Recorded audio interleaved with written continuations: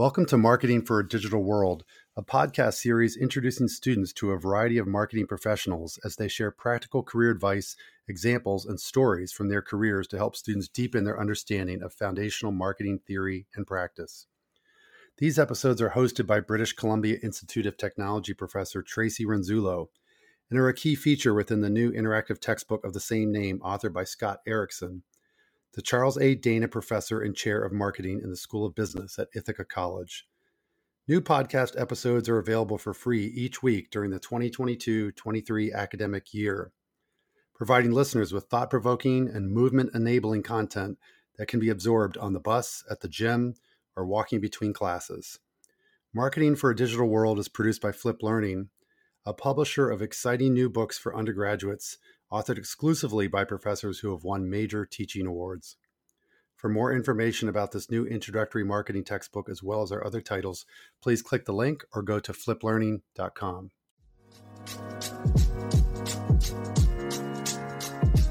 Talk about the bridge between digital and loyalty programs, because those two things are completely married together. And when we last spoke, you said that digital is the enabler to deliver on that consistent brand promise. So can we talk about what that actually means?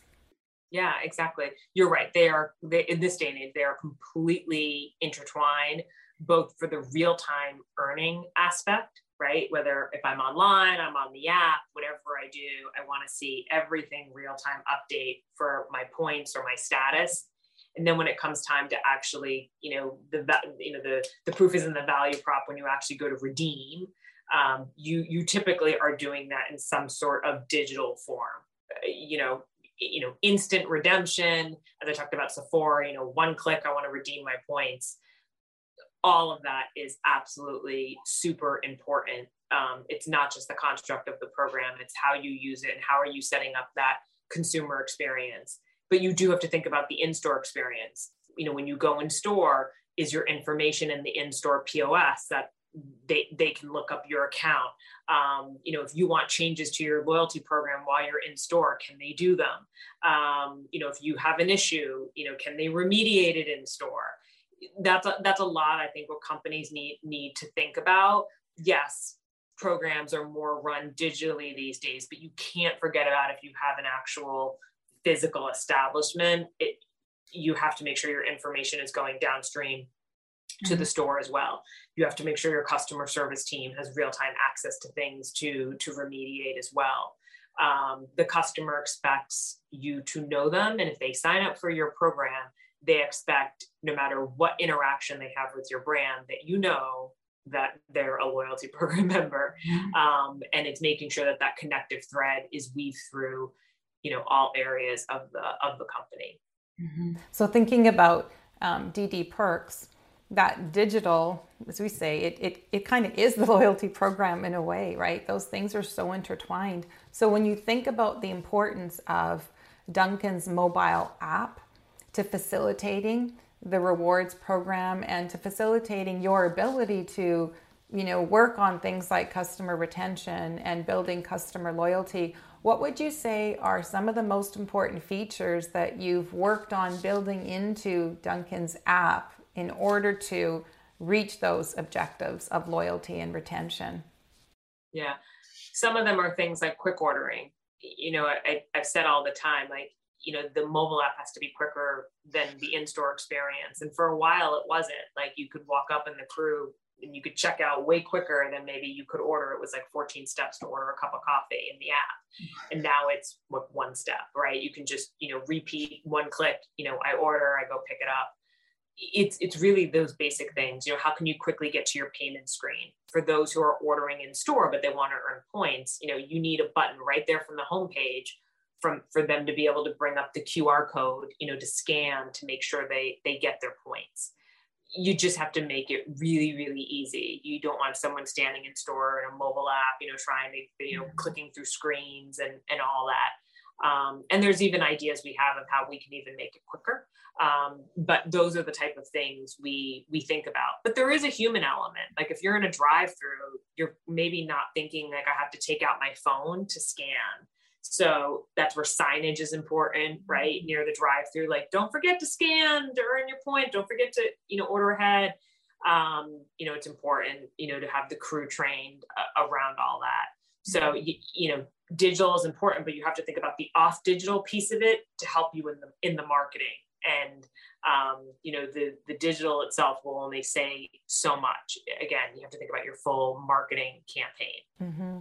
So when you talk about some of those features of the quick ordering, can you talk about how that has an impact on the operations side? Because you talked about the fact that you've built experience, on the consumer side and understanding what's happening operationally inside a business. So obviously there are ways that you can use the app to help facilitate the operations side at Dunkin. So what are some of the things that you've worked on within the app that are actually helping in other areas of the company? Yeah. So, everyone knows all establishments are really constrained these days when it comes to labor.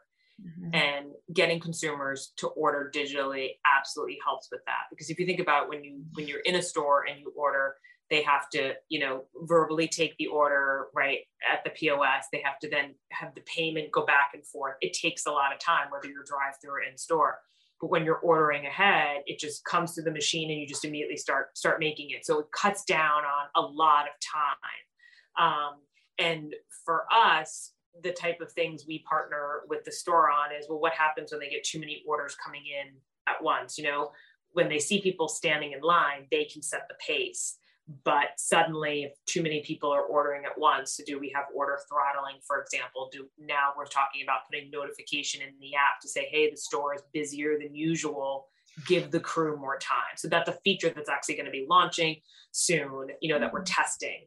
And that was feedback directly from, the franchisees in the stores to say, hey, sometimes we don't have enough staff. And instead of typically at Dunkin', we can make your food and have it out in less than 60 seconds. We might need like 3-4 minutes. And consumers have grace, right? Like consumers, like if you say to consumers, we're really busy right now, just give us a little bit more time. They're okay with that. They just want to be told, mm-hmm. right? They don't want the expectation that they're going to show up and their drink's there. And then they're wondering why they're waiting. Also testing things like, hey, your order is ready, notifications, stuff like that. Allowing consumers to advance order schedule. We've never had that. That's something we're going to be piloting soon. We heard from consumers, I go through your drive-through and I order when I'm in the car on my way to work, and I shouldn't really be setting up my order while I'm driving because I know exactly when I'm going to pull into the parking lot and I want it ready. Versus what we heard from consumers is, what I would like to do is before I leave my house, say, I'm going to pick up my order at 7 a.m. because I know that's when I'm going to show up at Dunkin'. And that's something we're piloting that we heard from consumer feedback also helps the crew, because then the customer has an expectation that then we can get it to the crew a little bit earlier, the order, to give them actually a little bit more time. Which what was happening is people would show up in the parking lot, immediately place their order, get out and walk in and expect it there. So it's the feedback from both sides of it coming together to figure out a solution. That makes a lot of sense. Now, are you able to actually measure the extra efficiencies you've gained through some of these new ideas that you're looking at?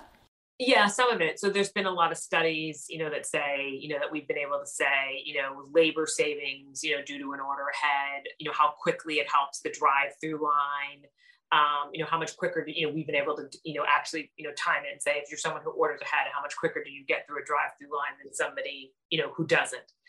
So we do have all those stats, and, that plays in obviously into the economic model. So it's interesting because in thinking about putting together a promotion like that, you would instantly think about, how much extra revenue you're bringing in, like on the revenue side. But in this case, it could just be that you're looking at savings on the other end. So you're not just measuring, revenue coming through. You're looking at it at a different perspective, which now involves or gets buy-in from so many other areas of the organization. Right, exactly. So, it's not only just around, does this drive more sales or not? Mm-hmm. You do have to look at other things around, does this improve store operation? Does this improve, stuff for your crew or your franchisee? Just, hey, maybe we don't make more money at this, but does the consumer really like it? So we think over time, they might spend more. Sometimes you just have to take a leap of faith because, a lot of times even proof of concept for technology is expensive. So you kind of sometimes have to jump in with 2 feet and say, we're going to go all in on this to see whether, consumers like it or not, because we think it's going to have benefits in other ways. And some of the other non-Dunkin brands, we've had, a few of those proof of concepts of things that we've been testing. Mm-hmm. And when you think about sales promotions, how hard is it to keep coming up with something new? Is there such a thing as overload? And is there this this concept of let's just keep it simple and people respond to that versus we need to try something different? How do we capture the attention of people who maybe we haven't been captured with what we've been doing before? Yeah, I think a problem a lot of marketers run into is we get more bored before the consumer does. And so we like to try new things, switch out new things to keep it fresh. And, and there's a lot, right? I mean, and that's some of it, just new people come in and want to make their stamp, right? But, God, this creative is getting so stale. No, it's not. Like to the consumer, it's only been right?